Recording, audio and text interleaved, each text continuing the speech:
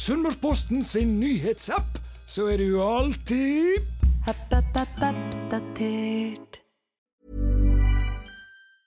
Burrow is a furniture company known for timeless design and thoughtful construction, and free shipping, and that extends to their outdoor collection. Their outdoor furniture is built to withstand the elements, featuring rust-proof stainless steel hardware, weather-ready teak, and quick-dry foam cushions. For Memorial Day, get 15% off your Burrow purchase at burrow.com/acast, and up to 25% off outdoor. That's up to 25% off outdoor furniture at burrow.com/acast.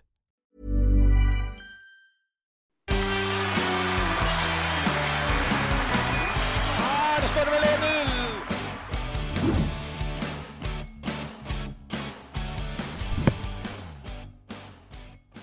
Hjertelig velkommen til den siste utgaven før seriestarten, Oddbjørn Lie. Vi har snakket om ÅFK og de andre lagene gjennom hele vinteren, og nå vi dritlei hele oppkjøringen, men seriestarten, den har vi sett frem til. Ja, nå det bare å bli ferdig med denne påska, og så gleder vi oss til mandag, og Vålerenga kommer på besøk, og endelig så norsk fotball i gang for alvor. Da har vi selvfølgelig med oss en gjest som skal i aksjon den andre påskedag. Erden Seberg, kunne vi hatt en lengre oppkjøring? Nei, vi på 5. måneden nå, så vi kan ikke holde på sånn i Norge. Vi nødt til å få lengre sesong. Vi kan ikke gå et halvt år uten å spille tellende fotballkamper, men vi i hvert fall veldig klare nå til serien går i gang neste mandag. Ja, vi kan ikke løse akkurat det problemet her og nå, men det vi skal prøve på, Oddbjørn, det altså å få satt litt stemninger før seriestarten her. Vi skal få tippa tabellen. Du har et tips du skal vise oss. Jeg har et tips som Sunnmørspostens skal prøve å stå i, og så får vi håpe at Erlend her kan leve opp til de forventningene som vi plasserer her i dag. Men hvis vi begynner litt med status da, Erlend. Dere har vært gjennom en del treningskamper, dere har vært gjennom en haug med treninger, treningsleir i Spania, og nå var det generalprøve sist mot Kristiansund. Det ble seier 1-0. Du var selvfølgelig på banen. Hvordan oppleves det når det ikke så lenge igjen før alvoret braker løs? Jeg føler vi veldig klar, og vi har hatt som sagt en lang oppkjøring, men vi har hatt godt av den tiden også. For det en del nye ting fra i fjor som vi har fått satt i system, og vi en forholdsvis ny spillergruppe sammenlignet med i fjor. Så ja, det begynner å se ganske spennende ut, synes jeg. Så nå gleder vi oss bare til å få testet oss skikkelig i kamp. Når vi setter treningskampen her, Oddbjørn, hva føler du skiller fjorårets mannskap og årets mannskap? Jeg synes jo først og fremst det en større vilje til å stå litt høyere i banen. Så har det blitt straffet enkelte ganger for det, men jeg synes den innstillingen til kampene litt mer positiv i år. Jeg synes også det større ønske om å prøve å dominere kamper, med å blant annet litt større risiko i frispillinger, som selvfølgelig kan føre til balltap, stygge balltap, som mot HamKam. Men jeg liker det på en måte at de har gjort å stå i det, at de har jobbet konsekvent med det, og jeg tror Ålesund kan gå en ganske lys sesong i møte. Hva tenker du de viktigste endringene som kanskje gjør at folk kan se enda mer positivt til den sesongen her? Det et godt spørsmål, men som sagt så har det vært ganske stor utskifting på spillere, der de som har kommet inn synes jeg spennende typer. Altså det en god del yngre spillere som har kommet inn i år, og en del av de også lokale. Så jeg håper jo at Sunnmørs folket gleder seg til å se lokale spillere som Karlsbakk og Nico, men vi på en måte en gruppe nå som ønsker å spille litt mer positiv og offensiv fotball, som du sier, og som også kler det kanskje litt bedre enn det som var i fjor. Så ja, det håper vi, og så vet vi at vi nødt til å mestre alle deler av spillets fase, så vi kommer til å få testet oss i alle mulige kampbilder i løpet av sesongen, men forhåpentligvis så blir vi et lag som også evner å styre kamper. Altså, jeg merker jo meg også det med treningene og treningsprosessen der. Altså, jeg var jo på kick-off der David Fellmann ble spurt litt om hva han synes av tingene i stillestand, og hva som hadde vært bra fra forrige til denne sesongen. Og nemlig blant annet dette med treningene, at vi trener på en mye bedre måte nå. Hva signal har du fått der? Nei, jeg har jo litt samme inntrykk som det der, Kristian, og jeg har jo også vært innom, ikke like mange treninger som du har vært, men jeg følte jo litt i fjor også, spesielt i perioden jeg begynte å bytte imot i fjor sommer, høst, at det ble tatt opp som et problem, at det ikke ble trent godt nok, og klart over tid så vil jo det gå utover resultatet. Så klart det å få en god treningshverdag der du føler at du jobber med kvalitet, at du trener på noe, det vil du se resultatet av, og det er vel sikkert det de sikter til i den forbindelsen. Og så har vi jo hørt dette her, at nå trener vi på det vi skal spille på. Burde ikke det ha vært sånn før? Jo, selvfølgelig så er jo det en fordel, men også er det også noe som heter resultatet i fotballen, og det kan prege trenere, det kan prege spillere, og det er ikke alltid det du får til på trening, at du klarer å dra det med inn i kamp, og det er mange faktorer som spiller inn på akkurat det. Og så har det vært endringer selvfølgelig på spillersiden, men også på trenersiden. Dere har fått inn Marius Bø, som har vært her i Sunnmørspostens, så hvis dere ikke har sett den, så bør dere få med dere den også. Men han Marius, hva er det han tilfører dere? Tilfører masse energi. Jeg kjente ikke til han før han kom hit, men helt fra dag 1 egentlig så har han kommet inn med masse energi og entusiasme, og han stiller knalltøffe krav, så hvis man ikke er påskrudd på trening, og hvis energinivået er litt for lavt, så smeller det for han, og det er deilig. Det er sånn vi må ha det, så veldig fornøyd med måten Marius har kommet inn i gruppa på. Altså, jeg har sittet på tribunen noen meter unna, men jeg har hørt han har ropt at hvis ikke du skjerper deg, så kan du bare gå i garderoba. Altså, det er kanskje litt sånn det skal være.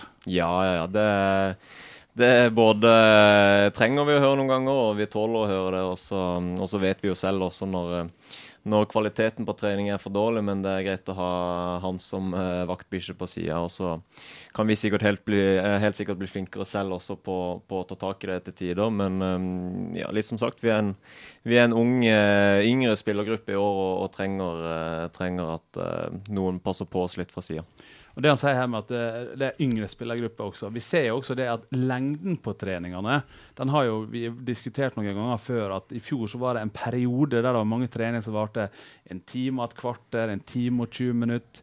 Mens nå får jeg aldri spise lunsj før klokka 12 når jeg er på trening. Så kan det være så enkelt som yngre grupper, så har du mulighet til å trene andre her også.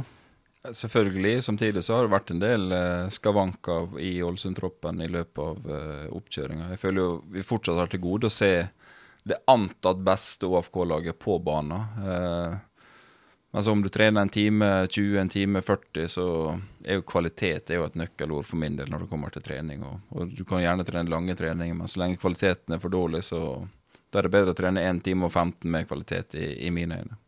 Og så var det et overgangsvindu som stengte nå nylig, og dere får jo kanskje ikke vite så mye på forhånd før ting skjer, men det har noe med å bli litt underholdende her på siste dagen av overgangsvinduet. Ja, vi er jo egentlig vant med at dere vet det før oss, men denne gangen så tror jeg vi fikk vite det litt før dere i hvert fall.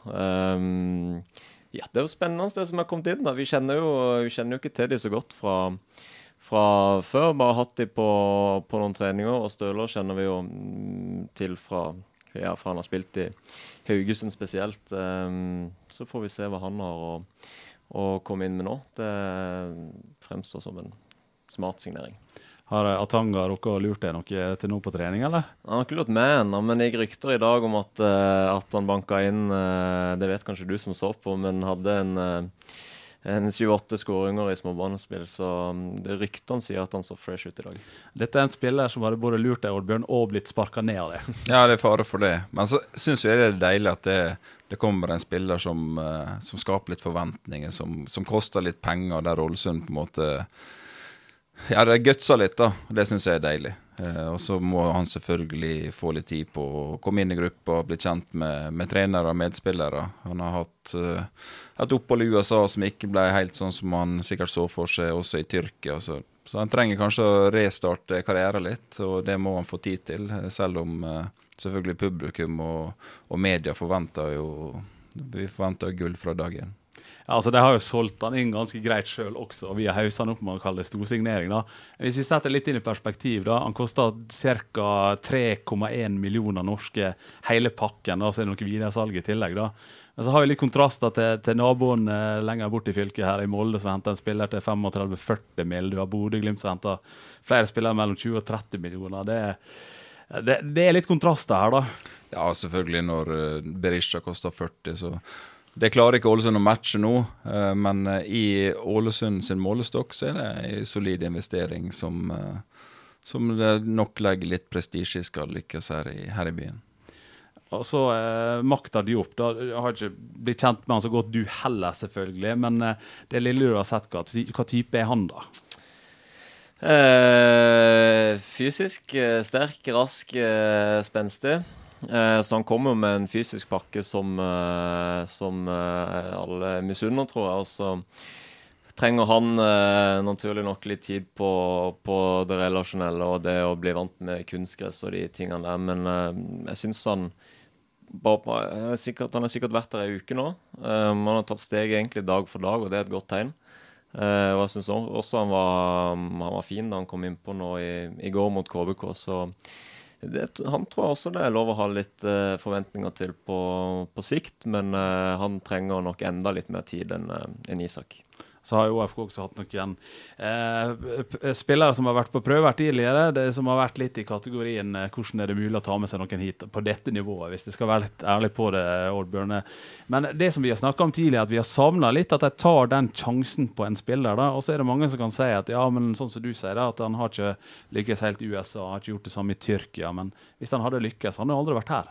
Nei, selvfølgelig hadde han bøtta i mål i USA, så hadde ikke Ålesund vært neste stoppested. Det sier jo seg selv, men sånn jeg har forstått det. Jeg har sett veldig lite av Tanga, men det jo en spiller med ekstrem fart, god 1-mot-1, som også har litt utfordring i det relasjonelle, det å forholde seg til medspillere, men det jo en X-faktor der som kanskje har vært litt mangelvare i det OFK-laget her, og en litt annerledes type som helt sikkert Ålesund vil få god nytte av.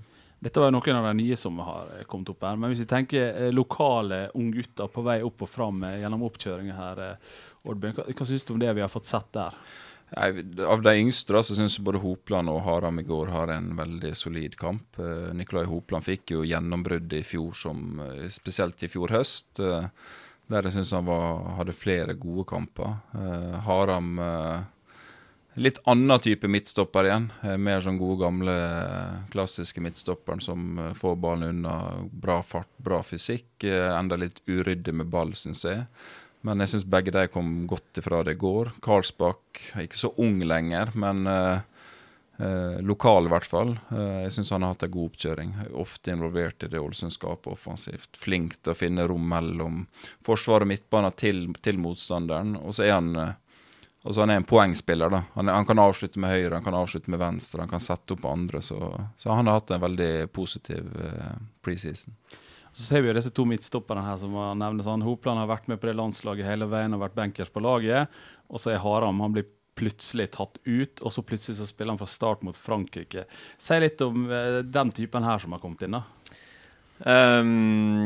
Det utrolig gøy for AFK sin del. Vi må være så ærlige. Det var jo litt overraskende. Jeg tror det var overraskende for han at han ble tatt ut, og litt for oss også, så han hadde jo han var jo helt ny med oss da han var med til Marbella, og liksom merket at det var et steg opp, og fikk nok litt temposjokk der. Men så ble han jo tatt ut, og så storspilte han mot Frankrike, og nå også på den nye samlingen mot Spania eller Portugal eller Nederland. Eller det siste var mot Frankrike. Det siste var mot Frankrike, ja. Ok, men den samlingen var før i hvert fall. Det var mot Spania, da også gjorde han det bra, fikk skryt av landslagstrener. Ja, så det jo det viser jo da vel også på et nivå opp, ikke det? Jo da, han det. Så det viser jo det, altså han kommer jo fra 4. divisjon, aldri vært i noe toppidrettskultur eller klubb tidligere, men det at han evner å gå rett inn på et landslag og møte noen av de beste i verden i hans årsklasse og ta det nivået, det sier litt om at han har noe med seg da. Altså i januar i fjor da, så forbereder han seg til Ørsta i 4. divisjon, og så går det litt tid, og så plutselig han i Volda i 3. divisjon. Millions of people have lost weight with personalized plans from Noom. Like Evan, who can't stand salads and still lost 50 pounds. Salads generally for most people are the easy button, right? For me, that wasn't an option. I never really was a salad guy. That's just not who I am. But Noom worked for me. Get your personalized plan today at Noom.com. Real Noom user compensated to provide their story. In 4 weeks, the typical Noom user can expect to lose 1 to 2 pounds per week. Individual results may vary. Han har fått 2 i 3 divisjon og rykke opp, og så plutselig så han en landslagsspiller her, Oddbjørn. Det forteller jo om at det muligheter. Du må ikke komme til ÅFK når du nyfødt omtrent, altså for å lykkes. Nei, og det jo han et godt eksempel på, så det jo ikke en fasit at sånn må du gjøre det. Det forskjellig fra individ til individ.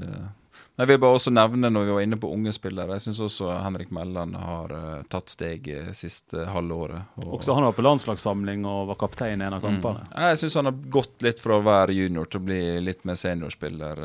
Mer gjennombruddskraft, mer sluttprodukt med han. Og jeg tror også han i løpet av året vil vise seg frem på ordentlig for publikum her på Kolveien. Han jo en som ikke redd for å tirre på seg en spiller på trening, en som gjerne kan sparke deg litt ned også. Ja, men det har jeg spesielt i vinter da han har begynt med det. Han var litt for forsiktig i fjor kanskje, mens da vi kom tilbake nå etter jul, så var han plutselig der og dyttet til folk og sparket ned folk og ga litt albu og sånn. Og det jo sånn du må gjøre som ung gutt. Du må ta plass og vise at du har lyst til å være med på det her, og det har han virkelig gjort. Og jeg synes han har hatt en veldig fin vinter. Og så jo det fremover i banen, så har vi jo diskutert litt, ok, hvem skal skåre de målene her? Og så har vi hatt Karlsbakk som veldig ofte involvert. Og så sist kamp så vi litt av problemet til Kristensen, at han brenner litt mange sjanser, og så kom Moses inn og skårer et fint mål da. Og så det selvfølgelig et spørsmål med den kantposisjonen på motsatt side, om Lunding skal være der da. Men hva tenker du om spisskampen der, Oddbjørn? I mine øyne så har Kristensen hatt den beste preseason. Men jeg sliter jo fortsatt med å si at han skal bøtte inn så veldig mange mål. Men jeg synes han gjør mye bra i banespillet. Han en sånn ekkel spiss å møte. Moses litt annen type igjen, men jeg ser liksom ikke for meg noen av de ender på 12-15 skåringer for ÅFK. Men så ser du også at Kristensen kommer jo til sjansene. Det smeller i treverket plutselig. Det vel kanskje et spørsmål om at han må få den forløsende skåringene. Ja, klart, det jo viktig for spisser også, det å skåre mål. Det gjør noe med selvtilliten. Så jeg håper jeg tar feil, men det får du se på mitt tips også. Jeg hadde hatt det litt høyere hvis jeg hadde vært sikker på at jeg hadde en spiss som hadde levert med skåring i jevnt og trutt. Ja, kanskje vi egentlig skal begynne der da, med å gå gjennom litt ditt tips, Oddbjørn, for vi må jo være så pass ærlige på at vi kommer ikke til å treffe på alt vi har dratt fram her i dag. Utgangspunktet mitt 16 rett. Nei, jeg synes for meg så det 2 lag som skiller seg ganske klart ut. Det Bodø/Glimt og Molde. Jeg har satt Bodø over Molde.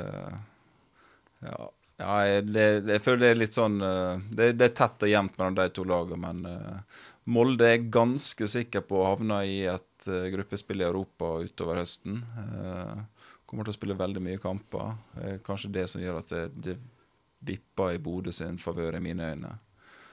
Brann synes jeg vanskelig å plassere så veldig mye lengre ned. De har jo knapt tapt en kamp siste halvandet året. Og så var vi litt innom det før sending, at det kommer helt sikkert til å få seg noen på trynet. Hvordan takler det? Men jeg tror de såpass robuste at de kommer til å takle det. Rosenborg veldig usikker på. Mistet Tengstedt, Vecchia, Sæter ute med skade. Hvem skal skåre målet der oppe? Henter jeg finne nå på deadline day som de håper må levere fra start av, skal de henge med oppe der. Og så begynner det på en måte det midtskiktet som jeg føler litt sånn litt bingo, lag som tilnærmer lik forutsetning, og jeg hadde Ålesund et par plasser høyere opp, og så endret jeg rett før jeg måtte sende det inn, så jeg ble litt feig på slutten her. Ja, for du hadde tenkt å legge det enda høyere, du? Jeg hadde det, men jeg endte på 9, som vel samme plassering som i fjor. Ja, vi kan jo ta Sunnmørspostens sitt tabelltips da. Det jo meg selv og min kollega som har utarbeidet det da. Det jo ikke det at det så voldsom forskjell fra den du har satt opp da, Oddbjørn, men vi har jo Brann på 5. plass, så det ikke det at vi ikke har trua på det, men vi litt spent på den dagen jeg møter litt motgang, og da kan det være kort vei fra 5. til 8. 9. plass også for så vidt. To topplager vel, sier seg vel selv, og så tror vi kanskje at Lillestrøm kan snike seg foran Rosenborg. Vi får jo se litt hvordan det slår ut de situasjonene som Oddbjørn forklarte her i stad rundt Rosenborg, i alle fall hvis det blir en dårlig start og det murres rundt både trenere og kanskje andre ting. I bunnen der så ser det ut som de fleste samkjørt at det kan fort bli HamKam og Sandefjord. Sandefjord har jo en tendens til å det har jo dratt inn noen spillere som vi ikke vet sånn veldig mye om, men som har sett, i alle fall en av dem, har sett litt spennende ut. Han kan spille som skårer mot OFK også. Tromsø vanskelig å tolke hva det kan bli for noe. Haugesund, de så jo ikke bra ut i fjor på et tidspunkt, men de kommer seg liksom opp da. Så det OFK på 9. da. Litt samme som Oddbjørn, at ja, kanskje vi kunne hatt det litt høyere, men det såpass jevnt på tabellen regner vi med at det blir. Så fort i den zonen der da. Erlend, hva tenker du om disse tipsene her? Jeg skuffer over at ikke vi må opp på over halvdel, tenker jeg. Vi skal på, målet må være å komme opp på over halvdel, og da er vi vel på minst på en 8. plass, men det er jo som de sier, altså, fra 5. til 12. så er det så jevnt i litt, så om det er litt tilfeldighet, og hvem kommer inn i flyten, hvem får skader på sentrale spillere i viktige perioder og de tingene der, men jeg har i hvert fall som mål om at vi skal få gjøre det bedre enn i fjor, og det innebærer en topp 8-plassering, og så har jeg lyst til at vi skal bli litt eklere å møte i år, med at vi kan gjøre det litt vanskeligere for de antatt topplagene å få med oss en 3-poenger mot noen av de, og liksom at folk skal grue seg til å komme til Color Line, at vi blir et godt hjemmelag her. Er det flere ankepunkter her enn hvem skal skåre målet? Altså ankepunkt, jeg tenker jo også det med at du må ha det beste tilgjengelig oftest mulig, og det har jo Ålesund slitt med i oppkjøringa. Nå er Kitolano ute, Barmen er ute, vært ute hele oppkjøringa. Før det var Erlend og Barmen ute samtidig. Det gjør at det er en sentral midtbaneposisjon som da blir veldig tynt de opp, selvfølgelig, men det er nok en posisjon når du helst bør unngå skade, og sentral midtbane er vel kanskje en av de akkurat sånn som det ser ut nå. Og så fikk vi jo en Stølås her for å fylle det punktet på venstre wingback, for du mangler en wingback, og da har du bare 2 igjen. Det er litt tynt det også. Ja, det er litt tynt. Samtidig så har du Berntsen, unggutt, som også er på vei opp og fram. Det har jeg sikkert vurdert at det er litt for tidlig for han hvis det skal bli veldig langvarig med Kitolano, og du skal få en smell på Munchsgaard eller Murray. Så sånn sett er det jo ingen risiko. Stølås har spilt hundrevis av kamper i norsk fotball. Han har en bra venstrefot. Han kaster langt og kan helt sikkert bidra hvis det blir nødvendig. Hvor bevisst tror du strategien på å hente mange som heter Alexander til klubben? Nei, det er jo en helt bevisst strategi. Vi kommer jo tydelig frem nå. Det har i hvert fall en plan. Ja. Men ifølge sportsplanen, da er vi inne på planen her, så er det 10. plass i år, og så skal det være opp på en topp 6, ikke en gang, men stabilt topp 6. Vanskelig selvfølgelig å spå 2 år frem i tid, det er 2025 da, det skal være topp 6 her, men hva potensial ser du her i klubben da? Jeg synes det er et veldig stort potensial i klubben, og det er litt gøy. Jeg har vært her i 2 år nå, og dette er første året hvor jeg virkelig føler at man er i gang med å bygge noe. Første året så var det liksom det å sikre et opprykk. I fjor var det å sikre plassen, med en del spillere på korte kontrakter og de tingene der som dere har snakket om. Mens i år så føler jeg at man er i gang med å bygge noe med spillere på lengre kontrakter, spennende unge spillere på lengre kontrakter, så man kan liksom se konturene av hvordan ting også kommer til å være om 2 år og 3 år frem i tid, og liksom hvilken retning klubben ønsker å ta. Og så er, som sagt, marginene i fotball er små, som man havner på en 7. plass eller en 5. plass, og sånn.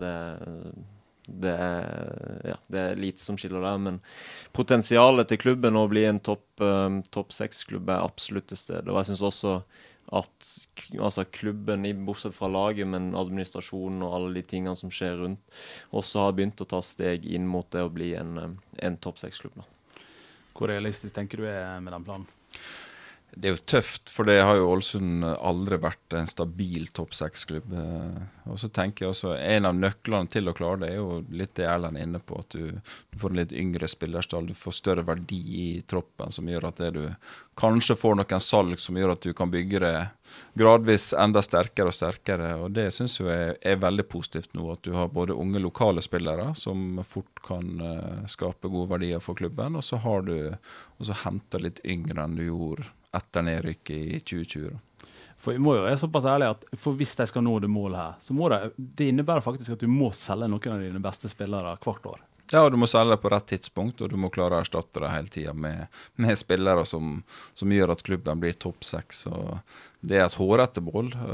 Det er jo selvfølgelig mulig, men jeg tror det økonomiske er ekstremt viktig for å få det til. Spesielt når du ser Glimt selge spillere, Molde selge for 100 millioner og kan hente deretter. Lillestrøm selger Ogbu for 20 cirka. Ja, ikke sant? Så de klubbene som er foran, de har et lite forsprang, men det er ikke mulig å tette det gapet heller. Men samtidig så ser vi vel nå at selv om det kanskje skulle ha gått litt fortere den utviklingen som Erlend var inne på her, dette her med å bygge litt sånn stein på stein da, at vi ser i alle fall at i år, som vi kanskje har tvilt på litt før da, dette med å stå i det, sånn som etter den Spania-turen der ting så litt mørkt ut, du mangler en del spillere, veldig lett å skulle legge om til det trygge defensive, men du står i alle fall i det, og det er kanskje det som er i ferd med å se da. Det også tror jeg er helt avgjørende hvis du skal ha ambisjonen om å være topp 6, så må du ha et eget spill å by på. Du må ha en tanke om hvordan det skal se ut hvis du skal være topp 6, for det nytter ikke lenger å forsvare seg til å komme helt der oppe på tabellen. Det å komme seg ut i Europa, det må jo være et sånt mål der fremme at det skal skje. Absolutt, og det er jo flere veier inn der. Det er jo både cupen eller en plassering i eliteserien, og så litt tilbake til det topp 6. Det er jo sikkert 20 klubber i Norge som har mål om å bli topp 6 innen 2-3 år. Så alle ønsker jo dit. Og så får vi jo bare gjøre vårt beste for at vi er det. Men Europa, det tror jeg hadde kledd Sunnmør igjen. Ja, det er jo ikke en år siden siste år, Bjørn. Ja, det er jo veldig mange år siden, men det hadde jo vært fantastisk artig for spillere, selvfølgelig, klubben, men også for supportere å følge laget sitt ut i Europa. Det hadde jo vært en drøm for alle med oransje hjerte. Da begynner vi å nærme oss seriestarten som vi har snakket om her. Det er hjemme mot Vålerenga klokka 17, andre påskedag. Jeg tenkte vi skulle få avslutte med deg, Erlend. Jeg skal gi deg en utfordring her. Nå skal du fortelle våre seere og lyttere hvorfor skal de komme og se dere mot Vålerenga? Det skal jeg si i Karo. Nei, jeg skal ikke det. Men det er fordi det er meldt fint vær, tror jeg. Mildt. Det har gått 5 måneder siden sist. Jeg vet at arrangementkomiteen i klubben, de har planlagt store ting. Vi er overgira av, vi er så forventningsfulle til den sesongen her, og vi har enormt lyst til å få med hele Sunnmør på laget, og håper det blir en folkefest nå på andre påskedag. Så vi har utrolig lyst til at så mange som mulig kommer. Og kanskje feiende flott angrepsfotball i tillegg. Feiende flott. Og så blir det kommer til å bli masse energi fra begge lag, tror jeg. Og 2 lag som jeg tror virkelig ønsker å vinne den kampen. Og da blir det til slutt da, resultattips? 3-1 OFK. Og Bjørn? 2-1 OFK. Ja, da skal jeg jo legge med å si 2-2. Da takker vi for at dere følte med oss denne gangen, og så skal vi komme hardt tilbake her i løpet av våren og sommeren med flere Sunnmørsballer, blant annet med en spesial om breddefotball, i tillegg til at vi skal følge tett det som skjer ellers i OFK. Takk for at du følte med i dag.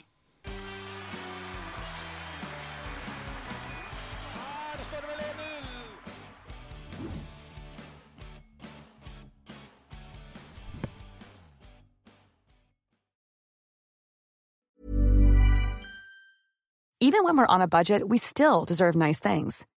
Quince is a place to scoop up stunning high-end goods for 50 to 80% less than similar brands. They have buttery soft cashmere sweaters starting at $50, luxurious Italian leather bags, and so much more. Plus, Quince only works with factories that use safe, ethical, and responsible manufacturing. Get the high-end goods you'll love without the high price tag with Quince. Go to quince.com/style for free shipping and 365-day returns.